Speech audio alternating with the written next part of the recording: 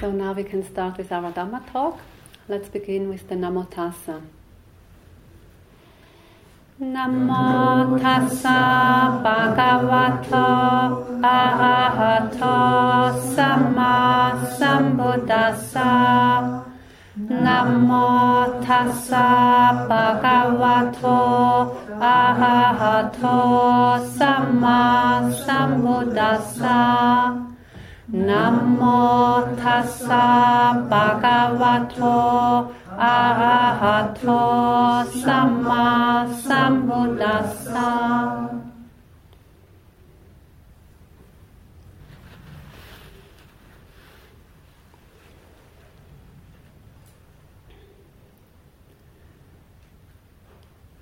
So this morning at the 8:30 sit, I have introduced the Buddhanussati, the contemplation of the Buddha's attributes.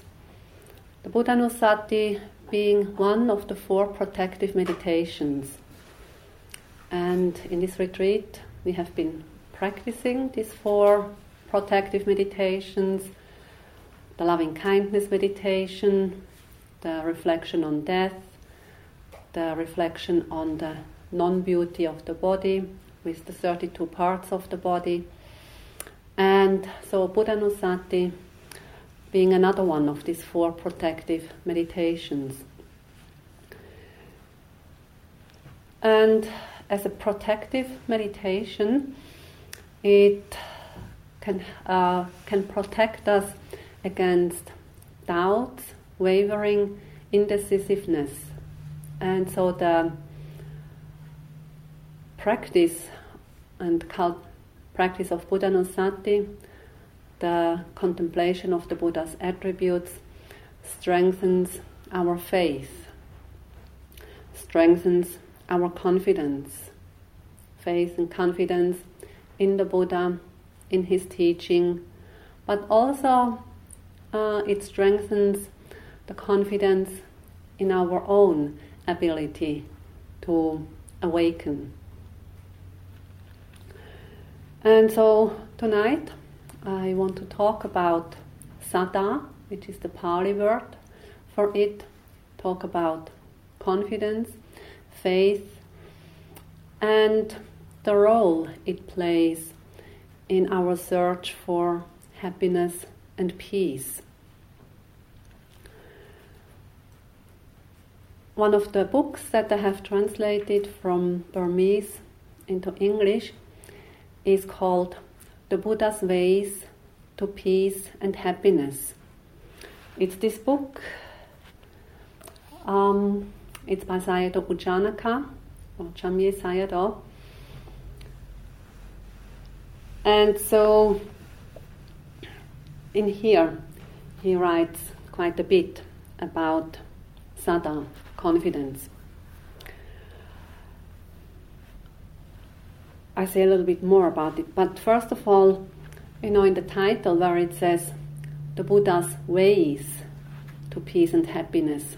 So it's the plural. It's not just one way to achieve peace and happiness, but there are different ways. And so, in the context of the Buddha's teachings, there are many different approaches, many different kinds of practices or aspects where we can practice. And each of these aspects, they lead to peace and happiness, to different levels of peace and happiness. Relative levels of being happy and peaceful up to the highest peace and happiness through complete liberation. But already on the way there, by practicing the different aspects that the Buddha laid out in his practice, we can experience, enjoy levels of peace and happiness. So in regard to this book, in 1985, Sayadaw U Janaka gave 4 lectures at the university in Rangoon, like to all the students, but also to the teachers, professors, and so on. And so the topic of his lectures was, how the Buddha's teaching can lead to peace and happiness. And Sayadaw divided the Buddha's teaching into 4 aspects, and then explaining how each of these 4 aspects can lead to peace and happiness, each in their specific way. And basically, each of these 4 lectures was dealing with one of these 4 aspects. So the first aspect Sayadaw was talking about was the aspect of confidence, faith. The Pali word is saddha. Then the second aspect is ethics.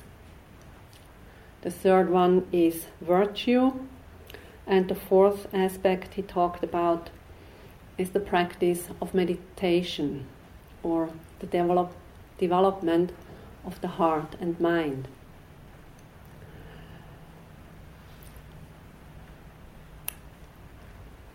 And so, as I said, basically each lecture was dealing with one of these 4 aspects. But, these were talks, and so like on the second day, he first would kind of give a summary of what he had talked about on the first day. So on the second day, he would start again with saddha, with with confidence. And then, going on to the second aspect, ethics. On the third day, he was basically talking about virtue, sila, but again, he would start his talk on saddha, on confidence, then talk again on ethics, and then go on. And likewise on the 4th day.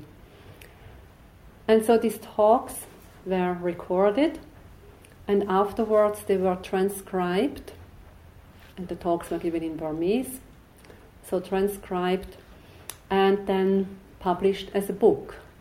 And the Burmese book is really just the transcription of these talks. And then many years later, a Burmese woman, meditator, but also a doctor, physical doctor, and actually being Sayadaw's private doctor, personal doctor, she made a very rough translation of the Burmese book into English. And so she asked me to have a look. I did, but as I said, the Burmese book was this transcription, and so there were lots of repetitions, in connection to confidence, to saddha. It was scattered all over the book, a bit, of course, in the first chapter, but then here again, and many repetitions.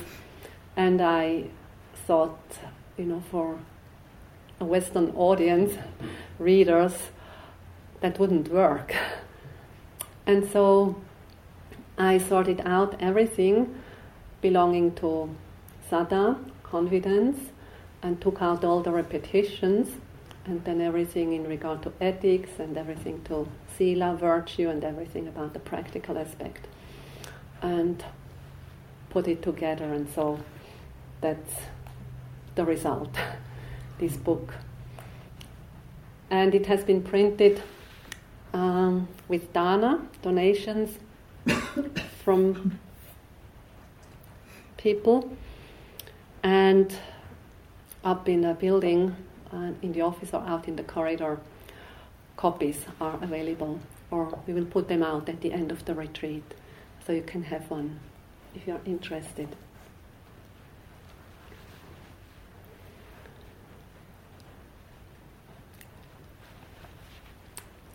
So coming back to saddha, confidence. Then at the end of the first chapter, dealing with saddha, confidence, it is highlighted that confidence can contribute a lot to our peace and happiness. Of course, it's not yet the final peace and happiness of complete liberation, but already, when saddha is firmly established, one can enjoy a relative level of peace and happiness. And so tonight I'm going to talk about saddha, confidence, talk about its characteristic, about its function, its manifestation, and also its place in the Buddha's teaching. The Pali word for it is saddha, and this can be translated as confidence or faith or also trust, or as a verb it's to entrust or to rely on something, to depend on something. And in the Buddhist context, saddha refers to having faith or confidence in the triple gem. The triple gem being the Buddha, the Dhamma, and the Sangha. And I will come back to this. But for us meditators, one aspect of the triple gem is very important and relevant. So it's very important to have confidence in the meditation practice or in the method of one's meditation practice. Because only if one has confidence in the method of one's meditation practice does one put effort into the practice, or only with trust into the practice of meditation will one do the practice wholeheartedly. I was very surprised to find out that even Mahasi Sayadaw had his doubts about the meditation practice he learned from his teacher being Mingun Sayadaw or Mingun Chetwan Sayadaw. So initially Mahasi Sayadaw had no confidence, no saddha into that method of meditation that his teacher was teaching. So Mahasi Sayadaw said, I myself was a skeptic at one time. I did not like the Satipatthana method as it makes no mention of nama, rupa, anicca, dukkha, anatta, and so forth. But the Sayadaw who taught the method was a learned monk, and so I decided to give it a try. At first, I made little progress because I still had a lingering doubt about the method which, in my view, had nothing to do with ultimate reality. It was only later on, when I had followed the method seriously, that its significance dawned on me. I realized then that it is the best method of meditation, since it calls for attentiveness to everything that is to be known, leaving no room for absent-mindedness. Isn't this interesting? So in this passage, we also learn how Mahasi Sayadaw overcame his doubts, namely by following the method seriously.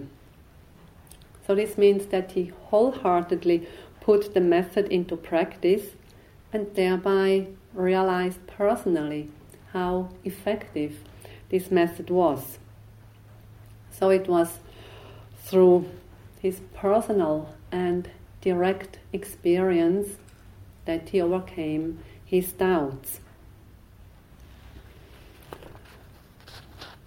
And this was also my experience when I first met Sayadaw U Janaka, being a student of Mahasi Sayadaw. And when I was instructed to do all the daily activities very mindfully and very slowly, for 3 days I resisted the instruction because I had doubts about this method. I had done meditation retreats before, and so I was not a beginner, and I thought maybe it was good for beginners, but me as a quite experienced meditator, and in none of the other retreats was I ever told to slow down my activities. So I strongly resisted his instructions. But then, after 3 days, after a very personal remark in regard to the practice and the slowing down, I thought, well, maybe I better give it a try. If it is helpful and effective, all the better. If not, then at least I could say it based on my personal experience. So then, I wholeheartedly put his advice of slowing down into practice, and I was amazed to see the profound and insightful effects it had on my practice. Not to speak of the deepening of my concentration, that was really quite remarkable. So, my doubts had been just intellectual thoughts. I could have never imagined, that this simple slowing down of activities would have such a deep impact and such a beneficial impact.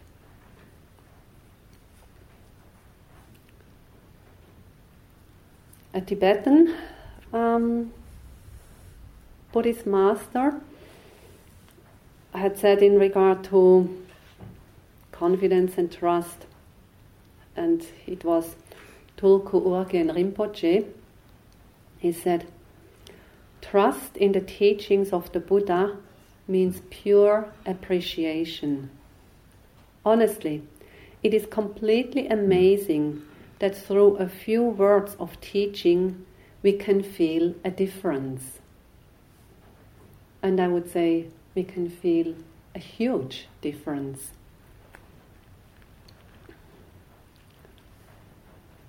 So saddha, confidence or trust, is a mental factor that belongs to certain groups of mental factors. Saddha is one factor of the 5 mental faculties, or it's also a part of the group of the 5 mental powers. As I've said in the beginning, saddha means to have confidence or trust in the triple gem, the Buddha, the Dhamma, and the Sangha. And so this morning I have mentioned the 9 attributes of the Buddha, which form the basis for the contemplation of the Buddha's attributes.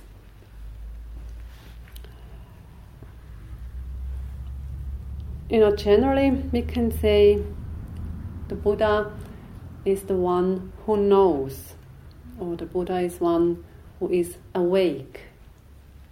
As I've explained this morning, Buddha, this word actually means awake. And as an attribute, it's the awakened one, the Buddha as the awakened one. So, what does the Buddha know, or to what has he awakened? He knows things as they are. He knows the Four Noble Truths. He knows the natural laws of the universe. He also knows and understands dependent origination or causality. He knows and understands karma, intentional actions, and its results or effects. And so the Buddha knows all this based on his own personal and direct experience. He has not come to know these things based on thinking or speculation or analyzing or pondering over things.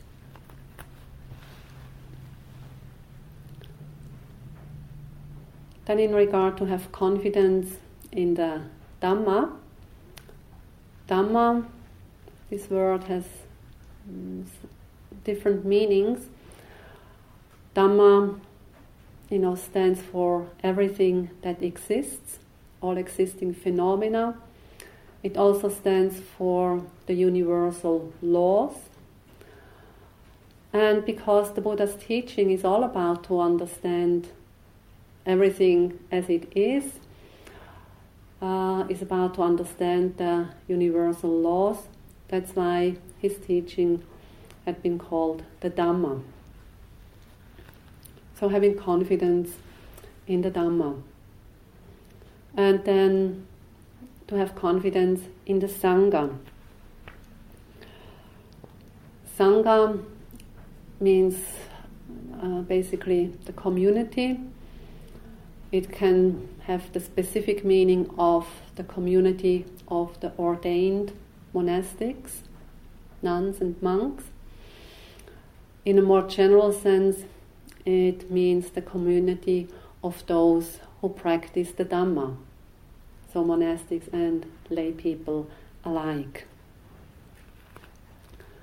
So all those who practice the Dhamma in order to understand things as they really are, in order to develop wisdom, compassion and kindness, or in order to become free from all kinds of suffering.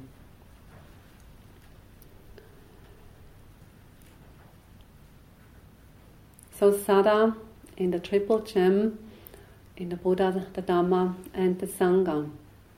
And it's also said that the Triple Gem is a reliable refuge.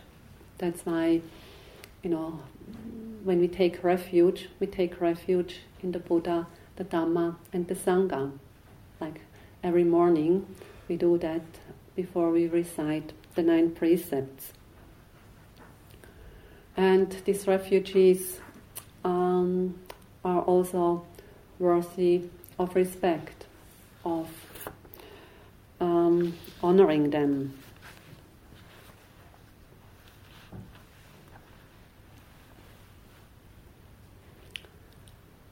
Now to the characteristic of Sada, or confidence. It is said that the characteristic of Sada is that of placing faith in something, or it's trusting, or having confidence. To give you a worldly example, many years ago as a backpacker, I was traveling in Indonesia, and together with my friend Yannick, we wanted to climb Merapi, one of the big volcanoes in Indonesia. So we stayed at the guest house at the foot of Merapi, and the owner of the guest house, in the evening before we went up climbing Merapi, he draws a little map and telling where we had to go, because there was no kind of way that had signs everywhere.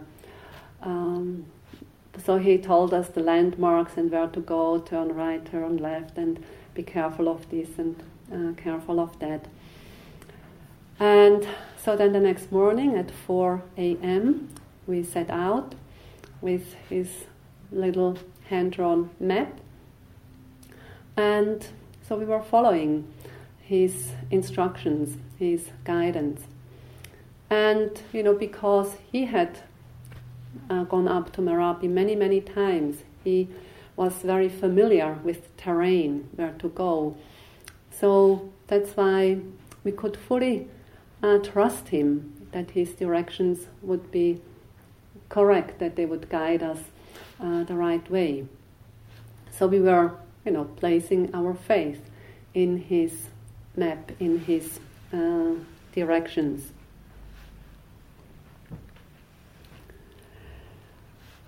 And likewise, after my initial doubts about the instructions from Sayadaw U Janaka, after I had overcome these doubts through direct personal experience, then after that I really had complete confidence in Sayadaw U Janaka's meditation instructions and guidance, because I realized that yes, he had walked this path before himself, and so he knew what he was talking about.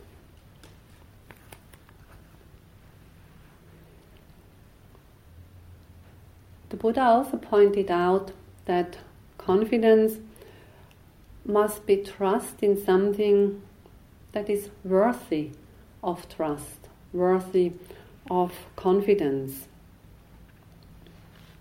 And what is worthy of trust and confidence? Very generally speaking, it is something that brings beneficial results for us and others.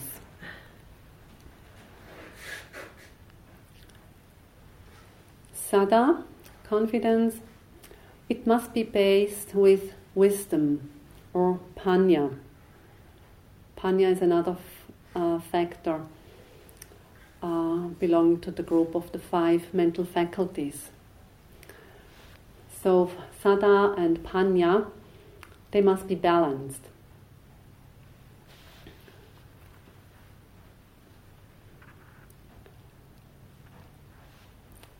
Then the function of saddha. The function of saddha, of confidence, is to clarify the mind, to make the mind clear. So true faith, true confidence has the capacity to make the mind clear and bright.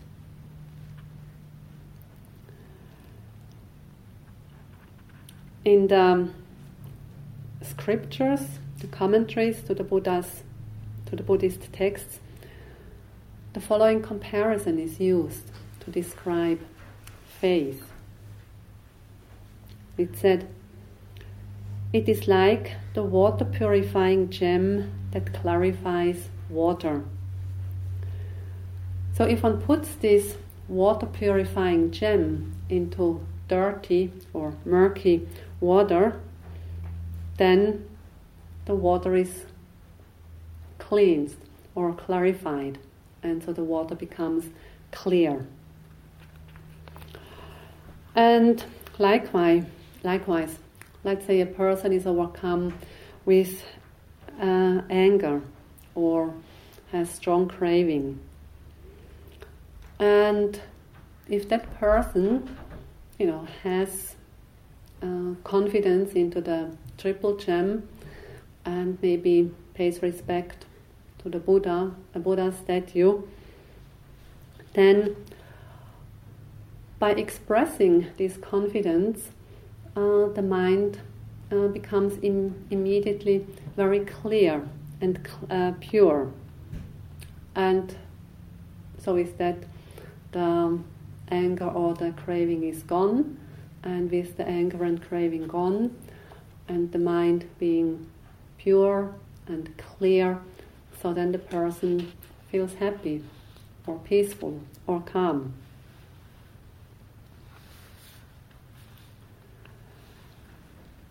Or when we engage in wholesome, beneficial actions, this can also make our mind clear. Doing these wholesome actions as an expression of our saddha, of our confidence. The confidence that such actions actually are beneficial and helpful on our path of purifying our heart and mind. This can be actions like practicing dana, practicing generosity, or it can be offering flowers or water on a shrine to the Buddha or at the pagoda. Or it can be listening to a Dhamma talk. So any of these, saddha-based activities have the potential to clear the mind, to make it clear. And so, genuine confidence gives definitely rise to beneficial results, and in this way it leads to relative degree of happiness and peace.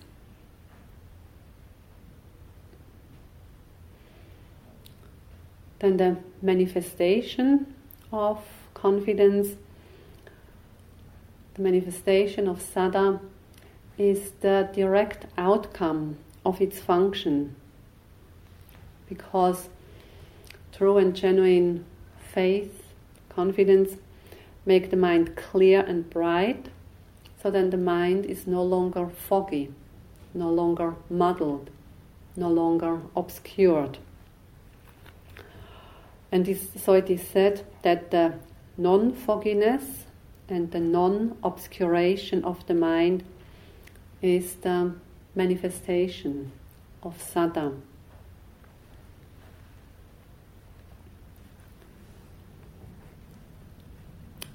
And lastly, in regard to the proximate cause of saddha, the proximate cause of confidence is something worthy of confidence, something worthy of faith. And as I said, the Buddha and many sages throughout the centuries have said that the triple gem is something worthy of faith. The Buddha, the Dhamma, and the Sangha. They are worthy of faith and a reliable means for the purification of our heart and mind.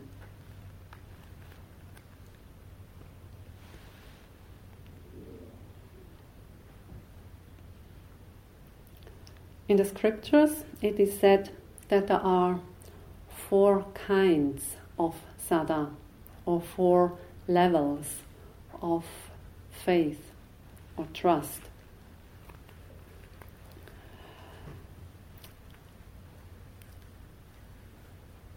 So these 4 levels are, the first level is called initial faith, or serene saddha, serene faith.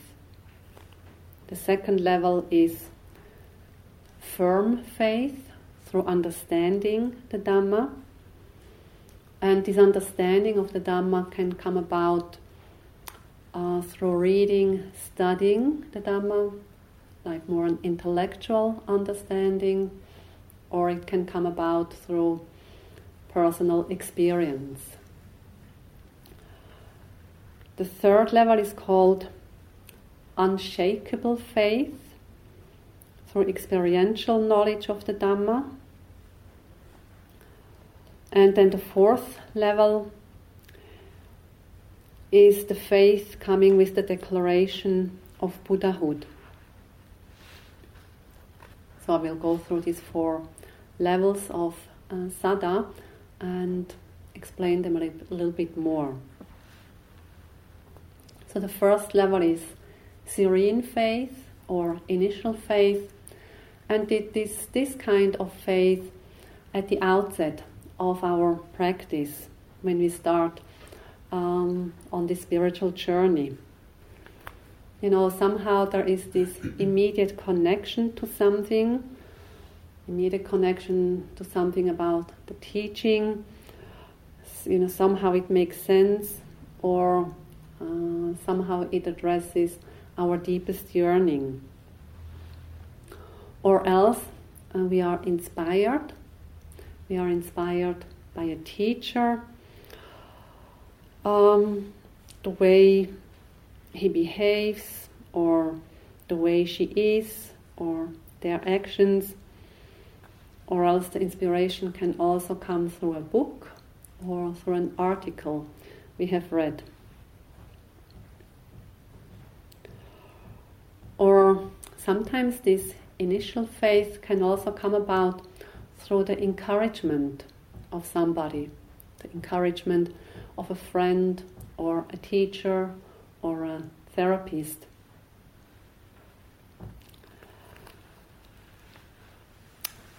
For example, one of my brothers, he was encouraged to do a meditation retreat by his therapist when he went through a very rough phase in his life. And my brother had never meditated before, but with that encouragement he decided to go to Burma. At that time I was living in Burma. He decided to go to Burma, where his sister was, and do 1 month of meditation, never having done any retreat before.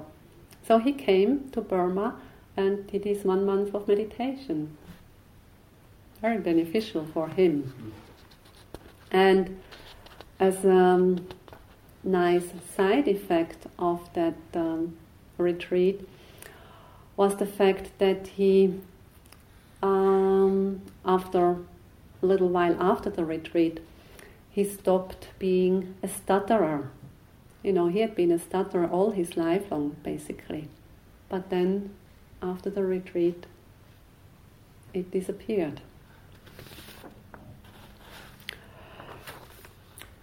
So his initial faith, must have been quite strong to go to Burma and just dive into a 1 month meditation retreat.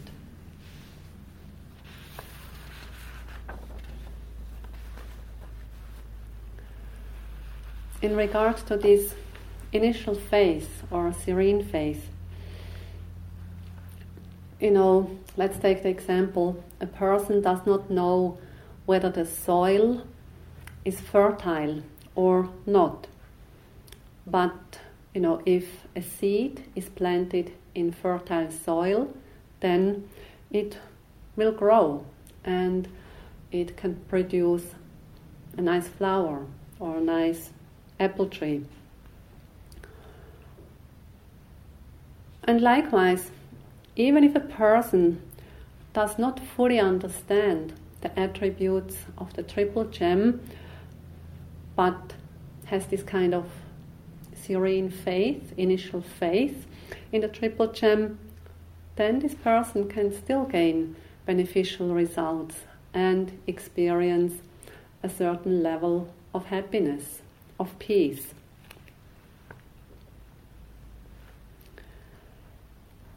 So, as a first step, this initial faith is needed to set out on the journey. It's this openness of the heart and mind, it's this willingness to try out something new.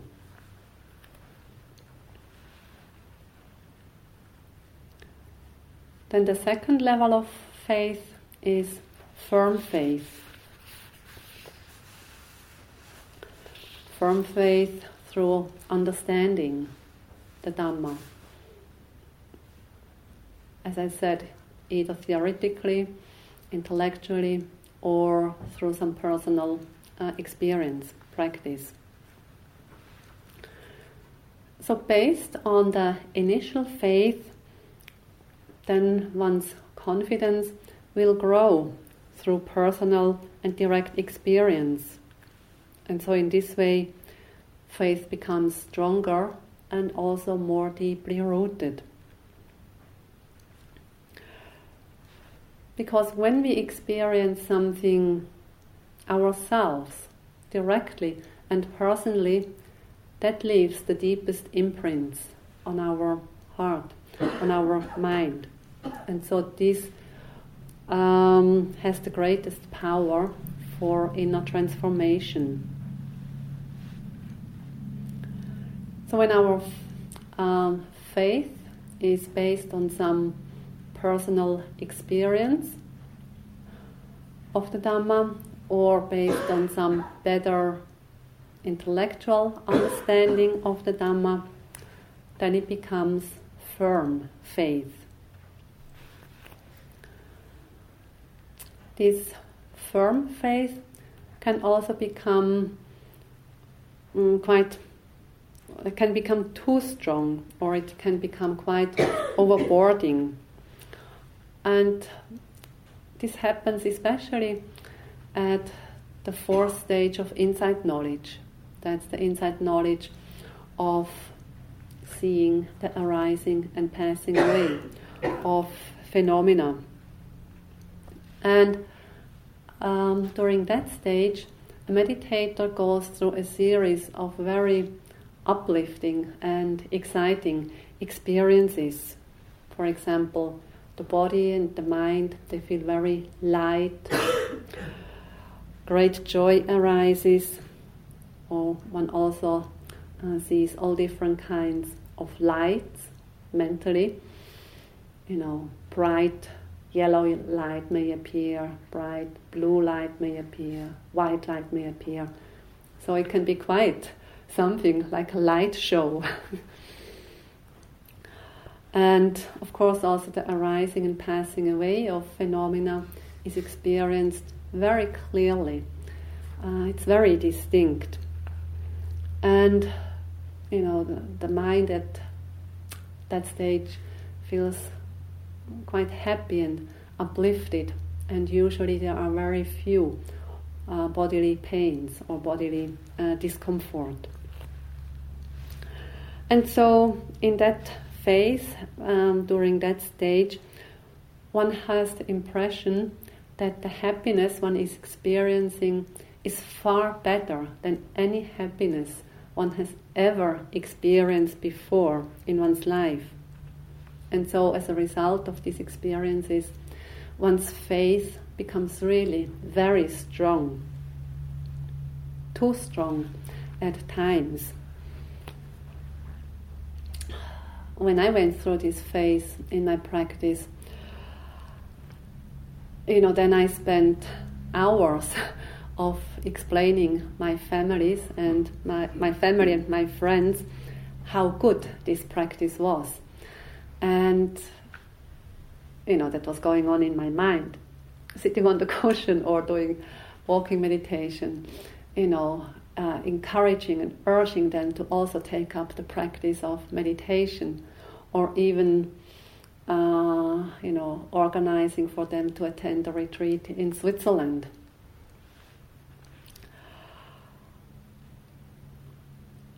So it was just an expression of the faith being extremely strong or too strong. And of course, during the meditation retreat, such thoughts are to be treated just like any other thoughts. They are just thoughts. And so one should be mindful of these thoughts and note them, being very vigilant to really note each of these thoughts. Otherwise, as I've experienced, I could go on an hour or so and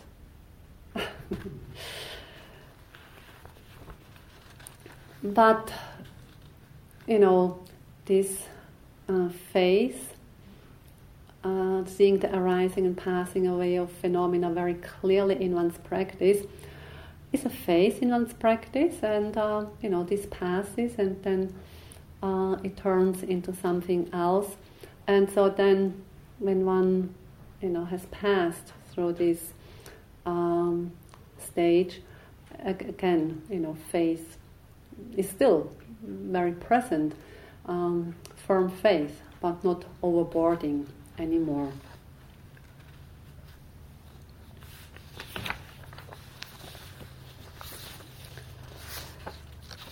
Now, another form that can arise is to have excessive faith. Some people or some meditators have a very strong faith, but this is more based on intellectual understanding or reasoning. So in other words, it's a kind of blind faith or blind excessive faith.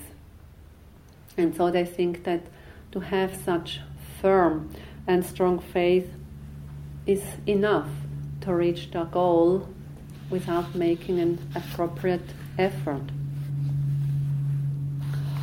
For example, many years ago when I was in Burma, we had once a meditator who came back to the center in Burma.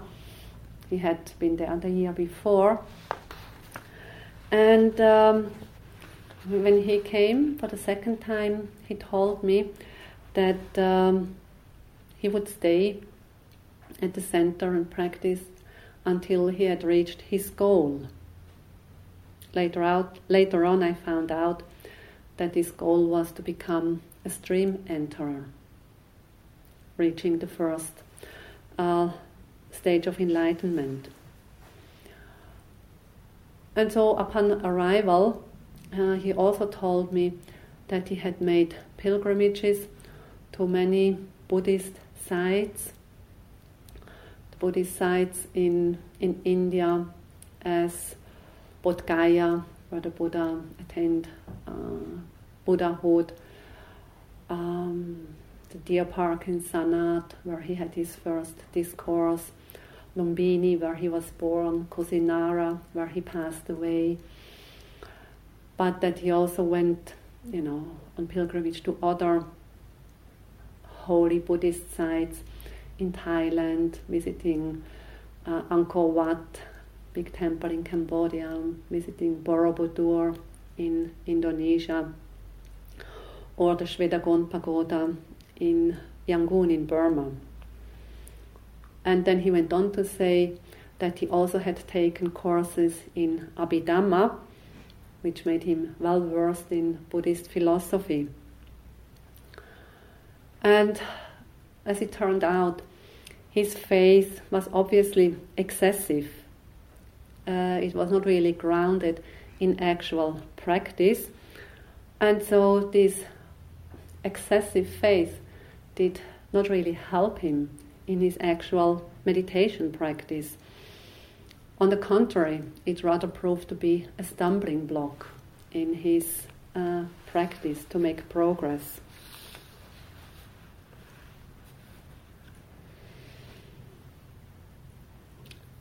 But then on the other side, faith can also be too weak. And this often happens with meditators who have strong opinions or have just an intellectual understanding of the Buddha's teaching or the method of meditation. So having strong opinions about the Buddha's teaching in general, or having strong opinions in regard to a certain method of meditation in particular. And so if their intellectual knowledge is too strong and too dominant, then these kind of people get stuck in their own limited reasoning faculties.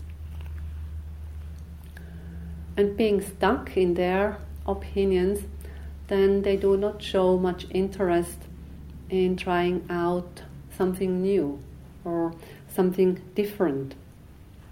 And so because they don't give it a try, then they have not the opportunity to get a personal, direct, first-hand experience.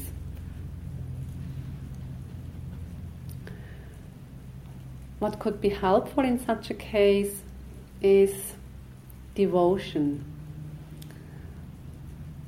In German, the word is Hingabe, so to give yourself to something.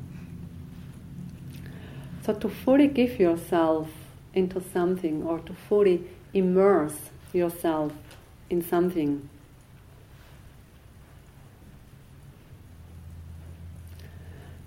And as I told you, this is what I did at this first retreat with Sayadaw U Janaka. I opened myself up and gave myself fully into this practice of slowing down my activities.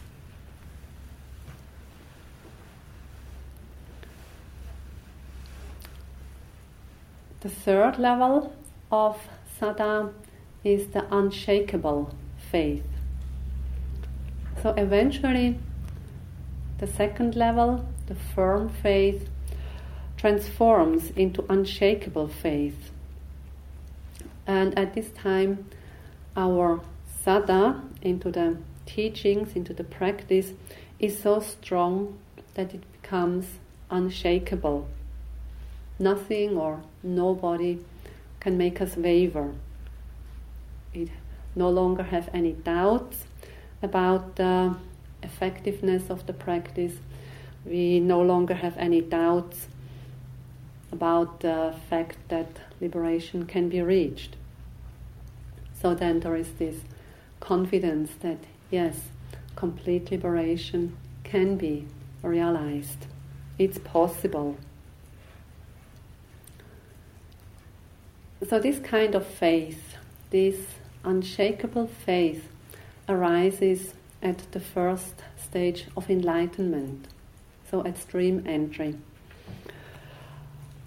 Because with that experience of stream entry, one catches a first glimpse of Nibbana, of the unconditioned. And so, because one catches a glimpse, one experiences it directly by oneself, then one knows for sure that this exists, that one is able to experience it. And so with that, faith, saddha, becomes unshakable, cannot be shaken anymore.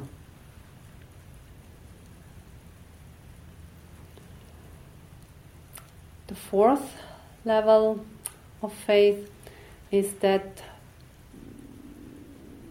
kind of faith that arises with the prophecy that one would become a Buddha. And this kind of faith does not happen very often. On the contrary, it happens only very rarely. Once every 4 incalculables and 100,000 worlds. I try to explain, give you a glimpse of what that could mean with the simile of the little bird sharpening its beak on the biggest mountain. So, this is the kind of faith that arises in a bodhisattva when somebody receives the prophecy saying that, in the distant future, that person would become the Buddha. So the Buddha to be the bodhisattva. That's the kind of faith that arises in a bodhisattva. So there's no need to go further into this, because I think nobody in here is concerned with this kind of faith. Maybe Sometimes there is.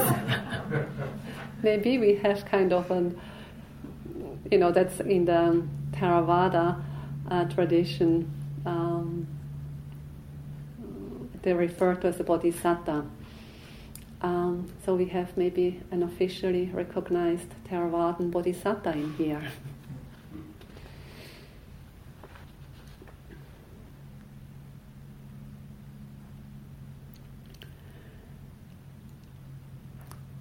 Then another aspect in regard to saddha is to make sure that a saddha doesn't become blind faith, that one does not become credulous.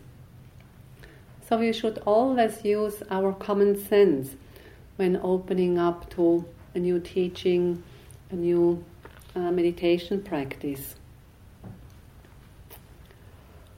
Many of you may know a famous discourse that the Buddha gave to the people living in Kalama. People know it as the Kalama Sutta.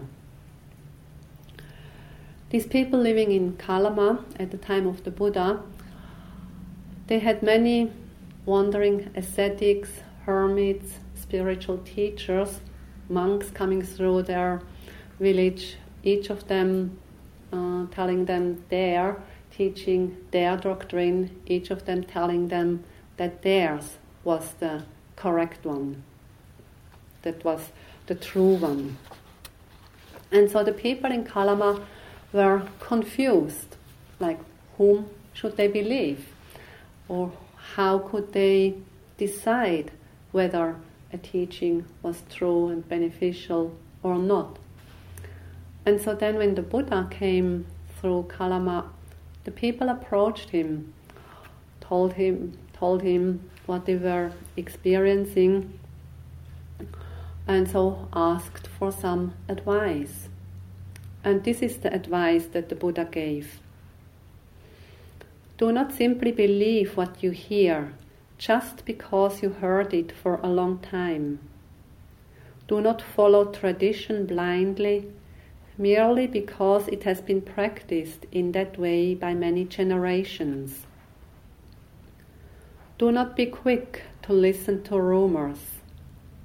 Do not confirm anything just because it conforms to your scriptures. Do not be fooled by outward appearances. Do not be convinced of anything out of respect to your spiritual teacher. And then the Buddha went on to say that they should go beyond opinion and belief. And he explained that they should reject anything which, when practiced, leads to more greed, more anger, and to more delusion. Because greed, anger, and delusion do not depend on belief. They exist independently of any belief, and they are commonly condemned. They are not beneficial, and greed, anger, delusion are to be avoided. But then on the other hand, the Buddha said they should accept anything which, when practiced, leads to contentment, to unconditional love, and to wisdom. Contentment, unconditional love, and wisdom, they are beneficial for oneself, beneficial for others. They do not depend on belief. And so these qualities should be developed.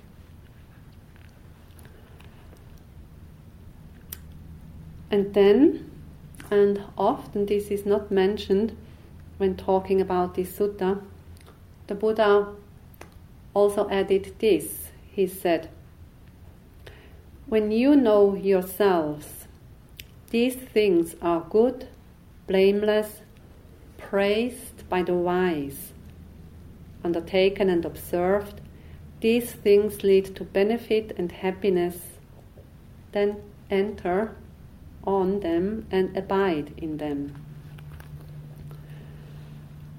So, this phrase where the Buddha said, these things are good, blameless, praised by the wise. So the criteria is not only our own personal direct experience, but we should also listen to what the wise people say. But again, also here we must use our common sense to discern who a wise person is. Because we know there are many so-called wise persons around in this world. Sometimes some of them not more than charlatans or very thrifty spiritual businessmen or women. So when we come in contact with a new doctrine, a new method, so these should be the criteria. Faith or confidence should always be based on our own personal direct experience and on the confirmation of a wise person.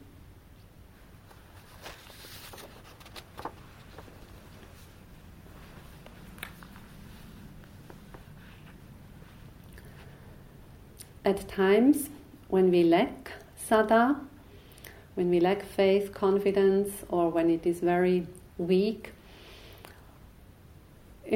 sometimes it could be helpful to have something that strengthens our saddha, something that is like a saddha booster, that boosts our confidence, our faith.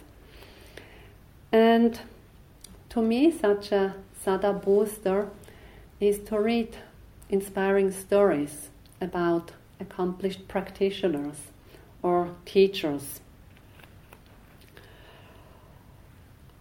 It can be reading about the Buddha's life or reading about the life of the Buddha's disciples.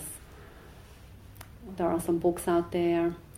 Or reading the Theragatas, the Therigatas. These are the verses by some of the nuns and monks at the time of the Buddha, in which they described basically their life, what they did, how they came in contact with the teachings of the Buddha, how they practiced, and then how they became enlightened. Very inspiring accounts. Or else, even in our present day, there are accomplished people, practitioners. So we could read biographies about their life, practice and teaching. Just to name a couple of them, one is Venerable Tenzin Palmo, or Jetsunma Tenzin Palmo, the English nun ordained in the Tibetan tradition. And one very inspiring book about her and her practice is called Cave in the Snow. She has practiced like 12 years in a cave up in the Himalayas.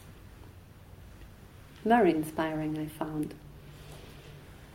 Or another book that I found incredibly inspiring is the book about Deepa Ma, an accomplished practitioner, a woman born in Bengal, East Bengal, what is nowadays Bangladesh, and then having moved with her husband to Yangon, to Burma.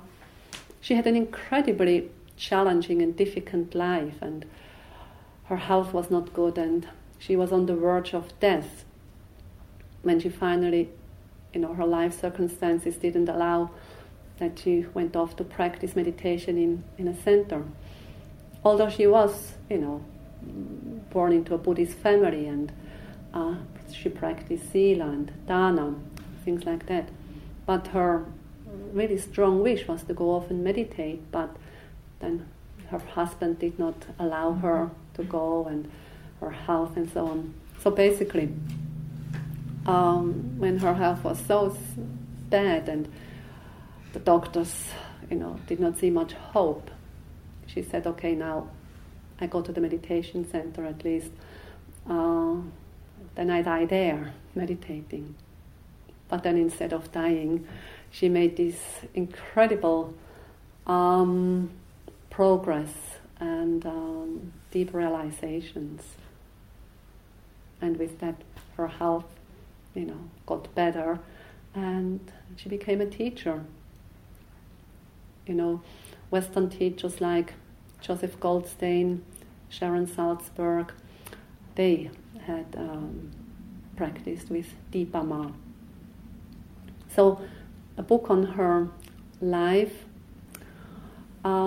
is called Knee Deep in Grace, and they have it here in the office. So at the end of the retreat, you could get it there if you're interested.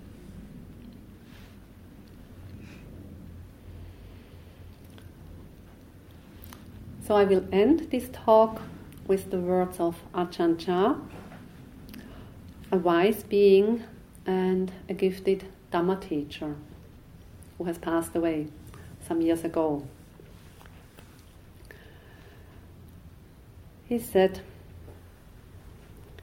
"In my own search, I tried nearly every possible means of contemplation. I sacrificed my life for the Dhamma because I had faith in the reality of enlightenment and the path leading to it. These things do actually exist, just like the Buddha said they did. But to realize them takes courage." Yes, it takes courage to step out of one's comfort zone and to dare into new or unfamiliar territory. So let's sit quietly for a few moments.